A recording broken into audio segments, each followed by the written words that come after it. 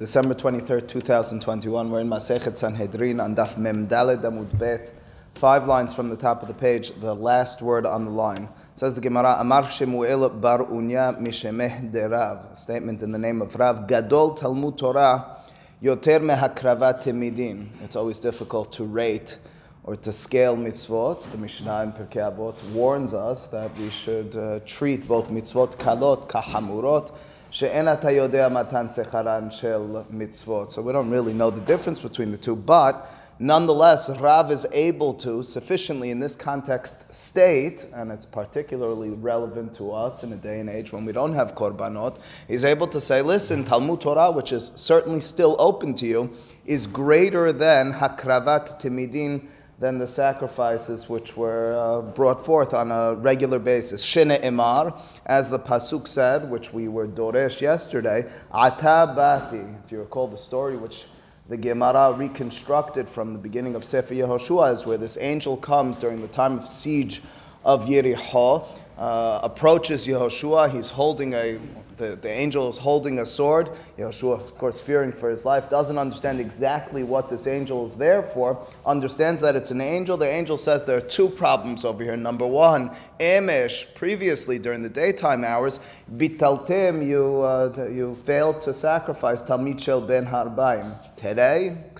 Now at night, you're not studying Torah, you're not immersing yourself in Torah appropriately. Asked Yehoshua, so which one of those 2, of course the answer could have been both, but which one of those 2 is the reason that you're coming to me now in such a perilous fashion, holding that sword, wielding that sword in your hand? Atabati. Said the angel, I came because of now, which of course was the nighttime failure, that of Talmud Torah. Miyad, said the Gemara, immediately Yehoshua was lan ba'emek, which meant in the eyes of the rabbis, lan be'umka shel Torah. He almost went to sleep through the depths of Torah. Well, that being the case, says Rav, if the circumstance was that the angel is rebuking him, telling him what he did wrong, not for only the Talmid Shel Ben Harbaim, but more specifically, the greater sin was the Bitul Torah. Says Rav, it appears that Talmud Torah is greater in terms of the way we can envision it and understand it and appreciate it than Hakravat Talmid Shel Ben Ha'arbaim. Of course, each are important. Of course, the Mishnah says in Pirkei Avot as well that Al Shelosha Devarim Ha'olam Omed Al Torah Ve'al Ha'avodah Ve'al Gemilut Hasadim. It appears as if Torah and Avodah are both the bedrocks, the foundations of existence. Avodah, of course, being Hakravat Korbanot, or as we have it today, Tefillah. But the statement, nonetheless, is one in which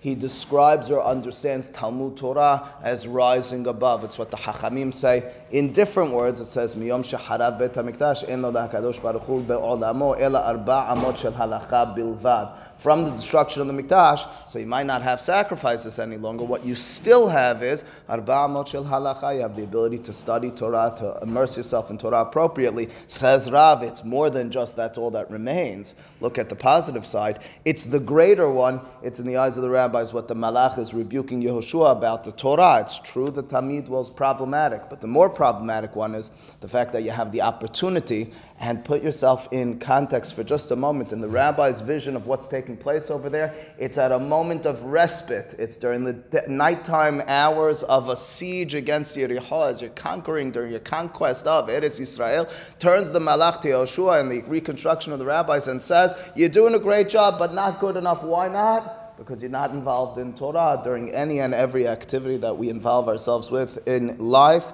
there has to be the packaging on the sides of Torah, of lan be'umka shel Torah. Says the Gemara onward, Amar le Abaye le Rav Dimi.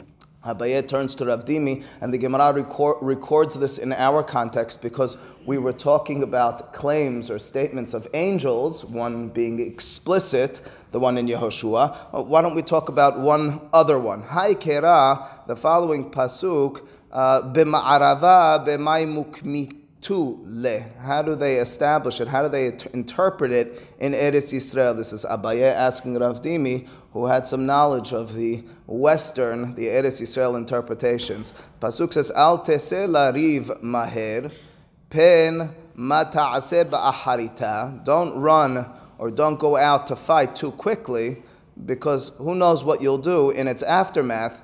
Behachlim otcha re'echa, when your friend will embarrass you.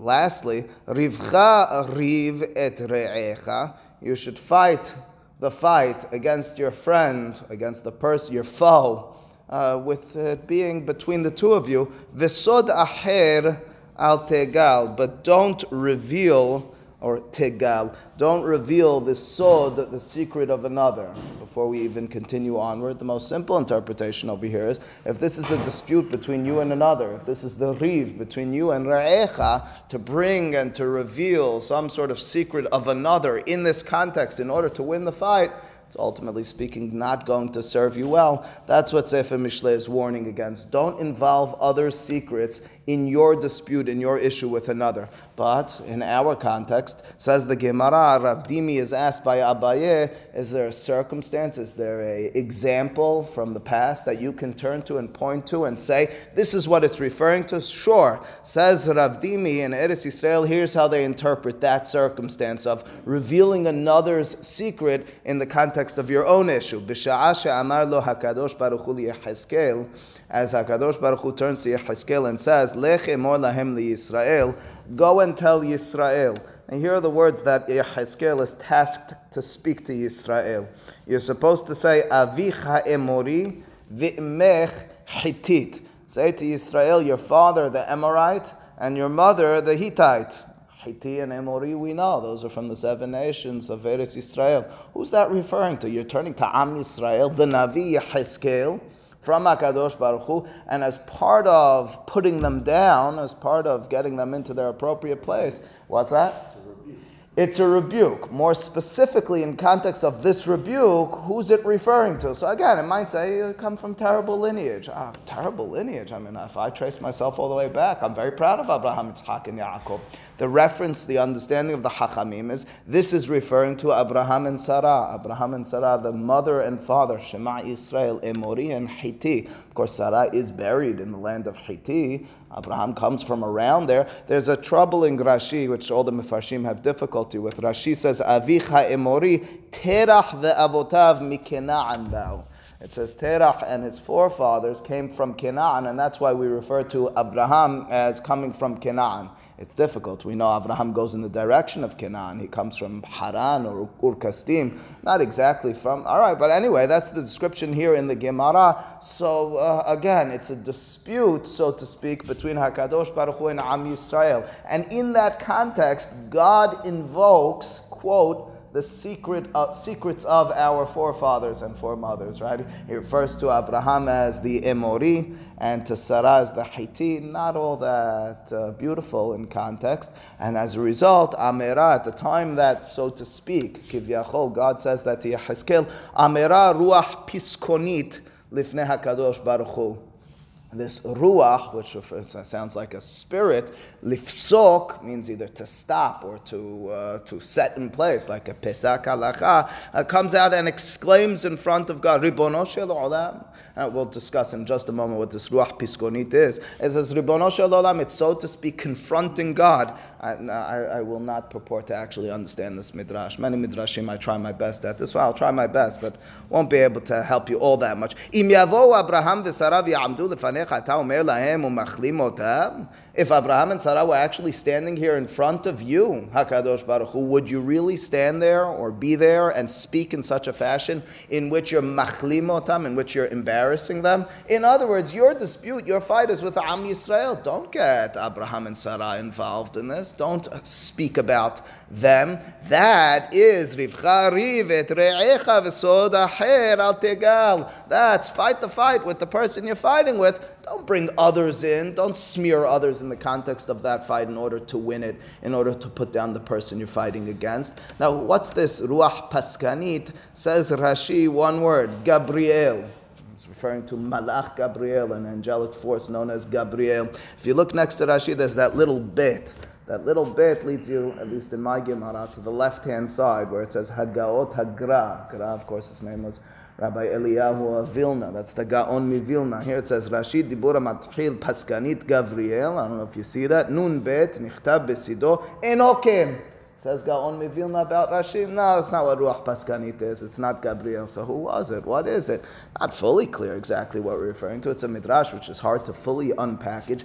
Meiri says this is some sort of prophetic force. When we talk about this Ruach Paskanit, we're referring to a Ruach Nevuah. Kivyachol in Yehezkel, it comes to his mind these sorts of thoughts. Irrespective of either way you slice it, says the Gemara, that's what took place. That's the interpretation, says Rav Dimi to Abaye, of that pasuk in Mishleh, which refers to when you're in a fight with another, don't involve yet another party in revealing their secret. Keep it between the two of you. It comes as a result of a historic encounter between God and Yehezkel. Says the Gemara, really? Does even a Gabriel, does even a Ruach Nevuah, however you interpret this Ruach Paskanit, umi'it le reshuta kulehai? Does it have the reshut, the ability, kulehai, kol zot, to this extent, to dispute God? I mean, it's a little much. It's true, Abraham was at one point fighting with God, kivyachol, but over there, as I've interpreted on many occasions, at Sodom,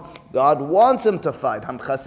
He turns to Abraham and he tells him, I'm going to Sodom, this is what I'm doing. He's coaching him to ask questions. He wants him to be the individual who's coming along for the judgment process and ask questions. Over here, you're disputing God. Is that appropriate? Says the Gemara, yes, indeed he's allowed to. He's supposed to. This Ruach Paskanit is supposed to really. How do you know? Just some sort of tradition. Says the Gemara, De'amar bi Yosef bir Hanina, Shalosh Shemot yesh lo. This essence, we're calling Gabriel, or we're calling Nevuah, has really three names. The rabbis will refer to it in three ways. One is Piskon, one is Itmon, and one is Sigron. Those are the three names. What's the relevancy? Piskon, the reason it's known as Piskon is Sheposek Devarim Kelape Ma'ala, because he'll have decrees against the heavens. That's our Gemara. That's our storyline, where this being is fighting with God. In other words, the fact that it has that name demonstrates that that's part of its role. Now, of course, this is meant to be taken, before I even continue with the rest of the names, each of these are meant to be taken not in a literal sense. That's not now saying, well, there are angelic forces which fight with God. No, it's the same way we talk about God turning to angels and asking about creation of the world. It's the same way we describe God as creating worlds and destroying them. This is for lessons we can learn. Go ahead, Rob. He's fighting for us? He's fighting for us, yes. He's the Melitz Yoshef Am Yisrael. Furthermore, Itmon she'otem avonotem shel Yisrael. It's also known as Itmon. La'atom Aleph Taf Mem refers to closing up, to sealing, so to speak. This force seals the sins, the wrongdoings, the iniquities of Am Yisrael. Of course, we see that somewhat taking place over here as well. Yehezkel is supposed to go and rebuke the people, and this force, not so fast. We're supposed to understand this allegorically. We're not supposed to understand that God has to really overcome forces against him. We're supposed to understand, well, there are ways of defending yourself. There's ways of understanding God's ways and so forth. And lastly, Sigron, milashon lisgor, to close, kevan shesoger, once HaKadosh Baruch Hu, so to speak, closes the book, as posek din, has the determination against Am Yisrael and shuts out this ruach, this Gabriel, shuv eno poteach, there's no chance. That's what we refer to in Masechet Rosh Hashanah as Nigzar Hadin. When you have Gizar Din, there's not really a chance after that final decree and verdict, once it was stamped and sealed, there's no chance of really opening it again. Okay, continues the Gemara and it says, well, let's now focus a little bit on prayer. We talked about Vayfalel, we talked about Tefillah, we talked about Din in each of these contexts. Well, let's for a moment talk about prayer. The Pasuk in Iyov, when the friends of Iyov turned to him and question, did you really have the right approach? Iyov, you're this individual who has such a sorrowful, difficult life. Let me ask you a question. Haya'aroch shu'acha lo besar v'chol ma'amaseh koach. They ask him some sort of question. Ya'aroch, la'aroch, e'eroch mahalal nivi, right? La'aroch means to organize, means to put together or structure. Shu'acha is a hard word to translate, but shav'atenu kabel b'rahamim means our cries, our prayers. So it sounds like the organization of prayer. Did you pray lo besar, not in sar? What does the word sar mean? Sar is also a hard word to translate. Sar could mean narrow, as opposed to rahav, you have sar. Sar also could mean enemy. So those are going to be two interpretations of the Gemara. Something about, they're asking him a question, did you do your prayer in the context of lo bitsar? Not with narrowness, not with enemies. What does it mean? So says the Gemara, Haya'aroch shu'achal lo besar. It'll render understandings for us in terms of our prayer. Sarot means sorrows, troubles, but that's also milashon narrow.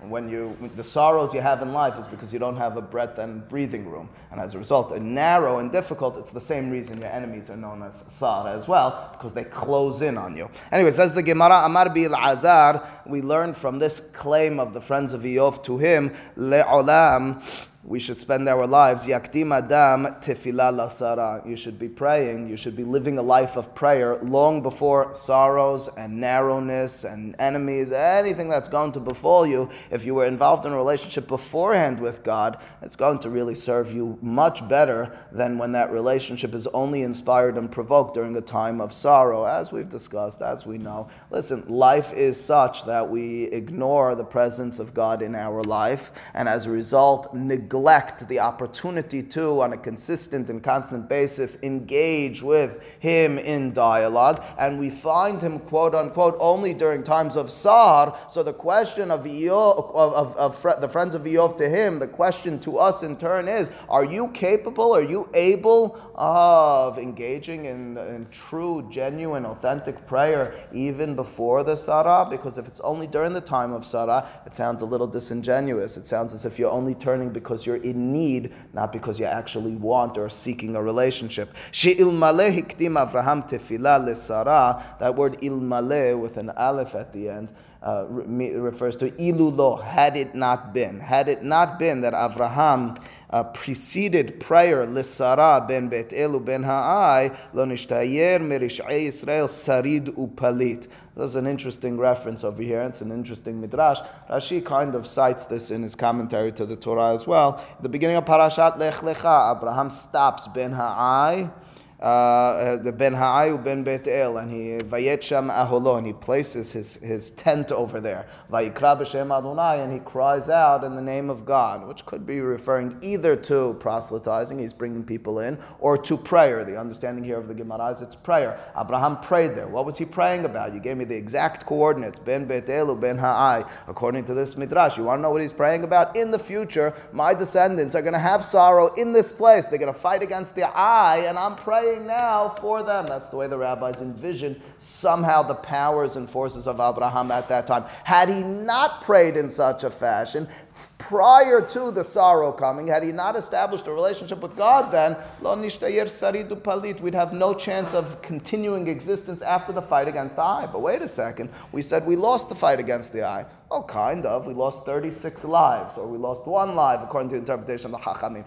We would have lost much more than that, suggests the Gemara, had Abraham not prayed there beforehand. The coordinates are what's tempting them to say this. The fact that the Torah says he plants his tent, Ben Bet-El, Ben Ha'ai, what's the significance of those places, of that nation? It's telling you something having to do with them in the future. That was Abraham's ability to engage in prayer long before sorrow befell his people. Resh Lakish Amar, Resh Lakish has a different interpretation to this pasuk. Kol ha'me'ametz atzmo betfilah milemata en lo sarim milema'ala. Any person who engages in tefillah milemata in this world, he won't have any foes, he won't have any enemies milema'ala. Of course, referring to some sort of negative angelic forces.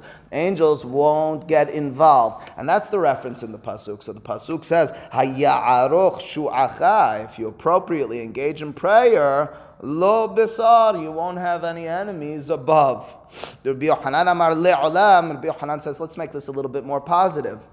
Instead of, if you do prayer right, the enemies won't come your way. What about if you do prayer right, the angels will help the force of the prayer? We'll talk about that concept in a second. Le'olam yivakesh adam rahamim, shihu hakol me'amesinet koho. The end of the pasuk is v'chol ma'amase koach. The end of the pasuk is all the strength and power should come Well, where's it coming from? It's coming from those angelic forces, it sounds like. If that's what we're reading the pasuk as, make certain that you pray so that the angels don't harm you. They only help you. That's the way Rashi interprets this Gemara. Ve'al yehu lo sarim milamala. We don't want there to be from above in the celestial realm, in the angelic realm, anyone who's giving you sarah. We'd rather them be ma'amaseh koach. We'd rather them be a conduit toward, I'm using that word purposefully, the acceptance of our prayers. Now, this is a difficult statement. Both Resh Lakish, but moreover, Rabbi Yochanan are difficult statements because Harambam has 13 principles of faith, and one of them is that you're not allowed to pray to God through any conduit, and he includes in that list of conduits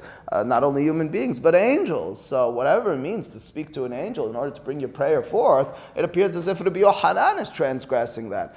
Not a simple question to deal with. You should know that historically Ashkenazim had piyutim, Sfaradim still do, but Ashkenazim had piyutim, which some of them still sing, whatever, they had different piyutim on the Yamim Noraim, in which it appears as if they're beseeching angels to intervene in their prayers. It's very hard to understand. The Gaon Mivilna, Hatam Sofer, others took them out of the prayers. They said we shouldn't be saying the piyut known as Machnisei Rahamim, those who will bring in the mercy. It's inappropriate. We're speaking to angels. As a matter of fact, on Friday night we sing Shalom Aleichem. Gaon Mivilna, B'Chaim Volozhin, had a hard time with one verse in it. Barchuni Shalom. What's Barchuni Shalom? You should bless us with Shalom. That's against one of the principles of faith of Harambam. You're not allowed to ask the angels to give us Shalom, to bring us peace. We ask HaKadosh Baruch Hu to do so. Of course, the alternative approach to this, and it's a longer, more broad-reaching conversation, is that if the vision is such that they don't have an independent force,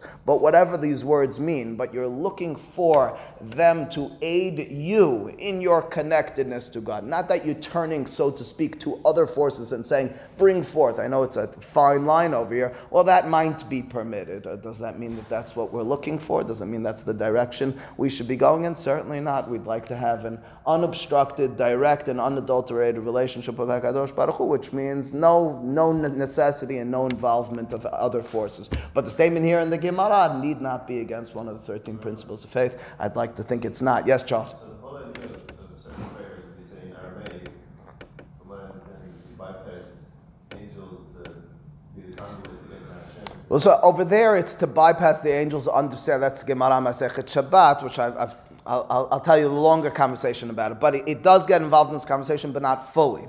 Because over there, when we have like Yitkada, like Kaddish, according to some, the Gemara, according to some, Kaddish is in Aramaic to bypass, as you said, the angel's understanding of it. We don't want their involvement in it. It's not as difficult because over there you're going to say they're going to be mekatreg, they're going to prevent it. It's less that we need them to bring it forward. That's the bigger problem. That there's something that's going to prevent it. I can't explain that to you. I'm not certain who can explain that to you, but I can tell you it's not against the principle of faith because I'm not saying I need them or I'm going through them to God. I'm saying they could prevent me to interpret accordingly. That's less problematic than this one because this one is, Rabbi Yochanan says, not only do you want them not to prevent you, like Resh Lakish said, you want them to help you. Help you? What do you mean help you? There's no such a, do you understand? That's the point over here. It says the Gemara, Minayin shekiper lo viduyav. That was the Mishnah. The Mishnah said, how do you know that Achan, in fact, achieved kapara through his vidui? We said that prior to being killed, Achan ten toda. Yoshua said to him, you should be modeh, you should have a vidui. How do you know he was accepted? So the Mishnah told us, the Beraita reiterates it. Tanura banana Beraita minayin shekiper lo viduyav. How do you know that the kapara of Achan achieved for him kapara, that atonement? Shene emar vayomer lo Yoshua me achartanu ya'akorcha Adonai hayom hazeh. Pasuk says, Yoshua turns to him and says, well, look at all the bad you did to us. You should know God should cause that bad, that filth, that dirt to you on this day. What's on this day? So the Rasha goes, Hayom hazeh ata akur v'atakur la'olam haba. Your dirt, your bad, your evil side, your negativity is Hayom hazeh, but not in the future because of your vidui. You've achieved a heartfelt, introspective atonement, and as a result, you have that kapara for the future. Uchtiv. And you should know, says the Gemara, says the Beraita, Uchtiv, Ubne Zerach, the Pasuk says in Divrei Hayamim, Zerach, who we know, from Sefer Yehoshua was the father of Achan. It says the pasuk Bnei Zerach. He had 5 sons: Zimri, Ve'etan, Veheman, Ve'kalkol, Vedara, Kulam Hamisha. The pasuk mentions 5 children. My Kulam Hamisha. What does it mean at the end, the conclusion? All right, you told me those are his names of his children. Why do you conclude? I say, here are my 5 children. I tell you that, or rather, I say, here are my children. I mention the 5 children, and then I say at the end, these are my 5 children. Why do you need to summarize? These are the 5 children. My Kulam Hamisha hen. La olam haba. The fact that we don't know anything negative, if anything, we might know positive about the siblings of Achan, it stands to reason, says the Gemara, that Achan being listed together with them and the pasuk placing them together and specifying they're all 5 is telling you he was just like them, getting olam haba. But who is he? I mean, it doesn't mention Achan. I read those 5 names pretty quickly, almost as fast as the Aseret B'nei Haman, but I mentioned those names pretty quickly. I didn't mention Achan. Where was Achan? So the understanding of the Gemara is that this name Zimri is a second name, is a nickname, or is the primary name of Achan. Again, what did the Gemara just do for us? It's bringing another source or hint in the pasuk in Divrei Hayamim that Achan's ending was okay. Achan did a pretty grave sin. Nonetheless, his vidui kiper lo, he got kapara for. How do you know? Pasuk says 5 children to Zerach. Zerach was the father of Achan. One of them Zimri. We're going to understand in just a moment that was Achan. And the pasuk lumps him together with his 4 siblings and says they're kulam hamisha, to tell you they're all together on this mission, this passageway to Olam Haba. Why is he known as Zimri over here? And in Sefer Yehoshua he's known as Achan. Ketib, on the one hand it says Zimri, Uchtiv, and it says on the other hand in Sefer Yehoshua Achan. What was his name? Rav Shemuel. Says the Gemara, 2 opinions of Rav and Shemuel. We're not certain who said what, but each has a different opinion. Hadamar Achan Shemo. One of these 2, either Rav or Shemuel, says his true name was Achan. Velama nikra Shemo Zimri. Why'd they nickname him Zimri? She'asa ma'aseh Zimri, because he didn't act like Zimri. Remember Zimri? Zimri ben Salu, together with Kosbi, has relations in front of the nation. In the Gemara on Amud Aleph, on Memdalet Amud Aleph, we had a dirasha from the word Nivala in the context of Achan, that Achan was Bo'el Na'aram Orasa. He didn't act of inappropriate relations, just like Zimri, so we gave him a nickname, Zimri Hazit. Maybe not Hazit, maybe he was deserving of it. The Hadamar, alternatively, even if you don't go as far as I just said, that we're accepting the Baal Na'aram Orasa, it's a public act of defiance of God. That in and of itself, you're a Zimri person. You did this public, I know you tried to do it privately, but ultimately speaking, everyone found out the defiant act. That's just like Zimri. Hadamar, alternatively, the other opinion says Zimri Shemo. His true name was Zimri. So how come in Sefer Yehoshua referred to him as Achan? Velama nikra Shemo Achan she'ichen avonotehen shel Yisrael. He surrounded, or he circled, or he brought back the sins of Yisrael for them being noticed. In other words, by his activity, God then, so to speak, judged the rest of Yisrael. 36 died. We lost. We didn't have a full win against the Ai because of one person's deed. Sometimes that's what it takes. Sometimes it takes one outlying individual to expose the rest. That's who he was. What is that Lashon Achan and Ichen? The Gemara in Masech Bava Mitzian, Daf Nun Tet Amud Bet, has the famous story of Tanur Shel Achnai. Tanur Shel Achnai, of course, the mahlok between Biliaz and Chachamim. They're dealing with some sort of oven, whether, once it was broken and then pasted back together, it's tameh or tahor. But the conversation aside, why was it known as Achnai? Why was it known as Tanur Shel Achnai? Says the Gemara, because through this mahloket, through this dispute between Biliaz and Chachamim, it almost got surrounded with dispute, just like an Achnai. Says the Gemara, says Rashi over there. What's an Achnai? It's a serpent. A serpent is something that slithers around, and someone, like a python or whatever, the ones who kind of slither around in order to kill, that's what it is. It's a serpent who kind of comes around, makes that circle. That's the Lashon over here as well. Achan is like that serpent, but more than just like a serpent. It's a serpent who surrounds, who took the sins of Israel, vigilgelotam. He surrounds them, brings them back to being noticed. Yes? Is this Achan's father Zerach is cited as Zebedah's son Zerach? What do you want me to tell you? How do you reconcile that? I don't. I leave that to you. Says the Gemara onward, ma ba'arif. Says the Gemara, imeno yodea lihitvadot. There are all those sorts of questions when you read Sefer Divrei Hayamim vis-a-vis the words of the Chachamim. Always. The chronology is always difficult. I don't know. I mean, I'd have to work on it, but I haven't. Says the Gemara, if you recall, the end of the Mishnah said, if the person doesn't know how to do vidui, we teach them. We tell them, my sin should, and my vidui now should be a kapara, not only for this sin, but for all my sins. That's what we tell them to say. Said Rabbi Yehuda, but if the individual knows that there was a conspiracy against him or her, and they didn't actually sin, they shouldn't say that. They should say, even though I didn't sin, I should get kapara. Say the hachamim to no, then everyone's going to want to be minaket asman. Everybody's going to say, well, I didn't actually sin, but I should get kapara for other things. And that looks wrong. What looks wrong, says the Gemara? V'yinaku asman. Says the Gemara, I don't say hachamim. That's your problem? That people are going to get up and they're going to lie right before death. They're going to say, listen, I didn't really sin, but I should get kapara for other things. Let them go out looking good. Let them have a little dignity. I understand they were wrong. What is bad? Says the Gemara. Says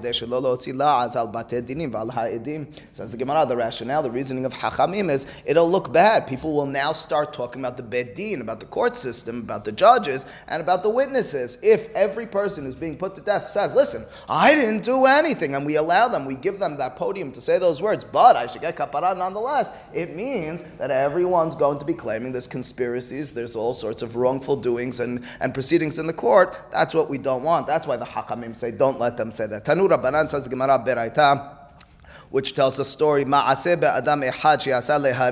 was an individual who was being taken to die, to be killed. Amar, he said, Im yesh bi avon ze lo tehem mitati kapara. He's very audacious. He's very clear and knowledgeable about himself that he didn't sin what they're claiming he sinned. And as a result, he says, listen, if I really did sin what they're claiming, what these witnesses testified about me sinning, so then I shouldn't achieve any kapara in my death.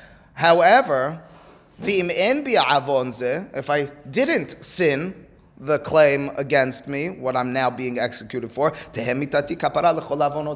I should then achieve kapara. In other words, he's very clear. I don't need the kapara if I actually sinned because I didn't actually sin. So I'm seeking kapara on condition that I didn't actually sin. I mean, it's a pretty bold claim right before your death. Bet din v'chol Yisrael minukin v'ha'idim lo teheh lahem mechila. And you should know the court, the judges, and Kol Yisrael, they're all minukim. I don't blame them. They're all naki. They're all clean. They were fooled. The idim, the witnesses, lo teheh lahem mechila la'olam. They should never be forgiven. This is his bold claim. He says publicly right before being executed. Uksheshamu hachamim badavar. When the rabbis heard this statement, amru laha haziro iefshar. They said, we can't bring back the case. I mean, it's a very bold claim, and it appears as if, maybe appears as if he's speaking truth. We can't turn back the case. We already had a verdict. We already had a gezar din. Ela yehareg. Rather, he should be killed. V'yeheh kolar talui b'savar edim, and the noose, the kolar, should be talui, so to speak, quote unquote, on the necks of the witnesses. In other words, this is on their head. Indeed, exactly as he said, if these witnesses did conspire, if they are lying, if they were falseful witnesses, it's on them. We can't change it any longer. We had a gezar din, it's all done. Says the Gemara, peshita. This is so simple. Would you have thought any differently? Would you really have thought that, the Hachamim needed to say, listen, we can't turn back the case. Of course you can't turn back the case. Case is done. The witnesses testified. We accept their testimony. We had a gezar din. There's no such thing as turning it back now because the guy said some nonsense or said something true at his death. It's over. It's not as if he's bringing evidence contrary to their statement. Kol kemineh, does he have the ability to turn back? It says the Gemara, lo tziricha dekahadre behu sahadeh. Perhaps the case was in this situation where the guy makes that bold claim that the witnesses, upon hearing this, hadre, they turned back. They said, truth is, he's right. Oh my goodness, so embarrassing in front of everyone. But I'm going to admit it. We're going to admit we were lying. We were conspiring the whole time. Nonetheless, say the Chachamim, over, case done. So the Gemara, still simple. I don't understand. Because that's when you have witnesses or tests or evidence contrary. In other words, you have claims. Over here, you don't have any claims. All you have is these witnesses were lying. Now the witnesses say the truth is we were lying. That's not enough. You need, because it doesn't work in court. The halacha is kevan she'igid shuvena magid. Once you utter something in court, done. You can't change your statement. if the guy, if they told somebody I lied, and that guy come with the flag and say, yeah, that's No, doesn't count as anything. That wasn't a testimony. They're not testifying about anything. You can make the claim, it won't do anything. if they testify that was a deal with somebody else. Okay, that'll work, but that's not what you have over here. That's what the Gemara is saying. You don't have that over here. Witness says to the guy's friend, really, I'm out to get the guy. Right? Not enough. And the guy You'd have to block the testimony originally, because now you have witnesses against witnesses, but already accepted witnesses and Gezardin. He's sentenced to death, right? And now you have witnesses who say those witnesses told us they were lying. It's not sufficient. Says the. They would have to go to somebody that they were with at that time and say, go to the court and tell them you were with me. That's it. Otherwise, you can't undo it. Says the Gemara, or we found other witnesses, or we found evidence, or we found some mistake. That's it. Says the Gemara, says the Gemara, the Hidush is, even though the witnesses brought a reason for why they falsely testified. All right, over here, it's not, hey kid, the guy made the claim and they said the truth is we lied. They have a reason. That's right. That's an example. We were after his wife. We were after something. We had some jealousy. Nonetheless, what was the Pesach din? We killed him anyway. Says the Gemara in parentheses, and we're going to talk about this tomorrow in a long Rashi. Long Rashi. Ki hahu ma'aseh de ba'aya michsa. The Gemara says, just like the story of ba'aya michsa. There's a long, the left-hand side, you see a Rashi, it's about 40 lines. He's really quoting or summarizing Talmud Yerushalmi, a very long story which we'll read tomorrow, which has a similar circumstance where the witnesses at the end of the day come. It's about Shimon ben Shattach, who was a very important time. We'll talk about him very briefly. They testified about his son falsely because they were out to get Shimon ben Shattach. They falsely testify about him. He's on death row. They're about to kill him, and the witnesses admit to lying. And Shimon ben Shattach, according to Talmud Yerushalmi, says, "I can't do anything about it." No, but we're telling you why we were lying. We feel bad about what we did, and they execute his son. Baruch Adonai Le'olam. Amen ve'amen.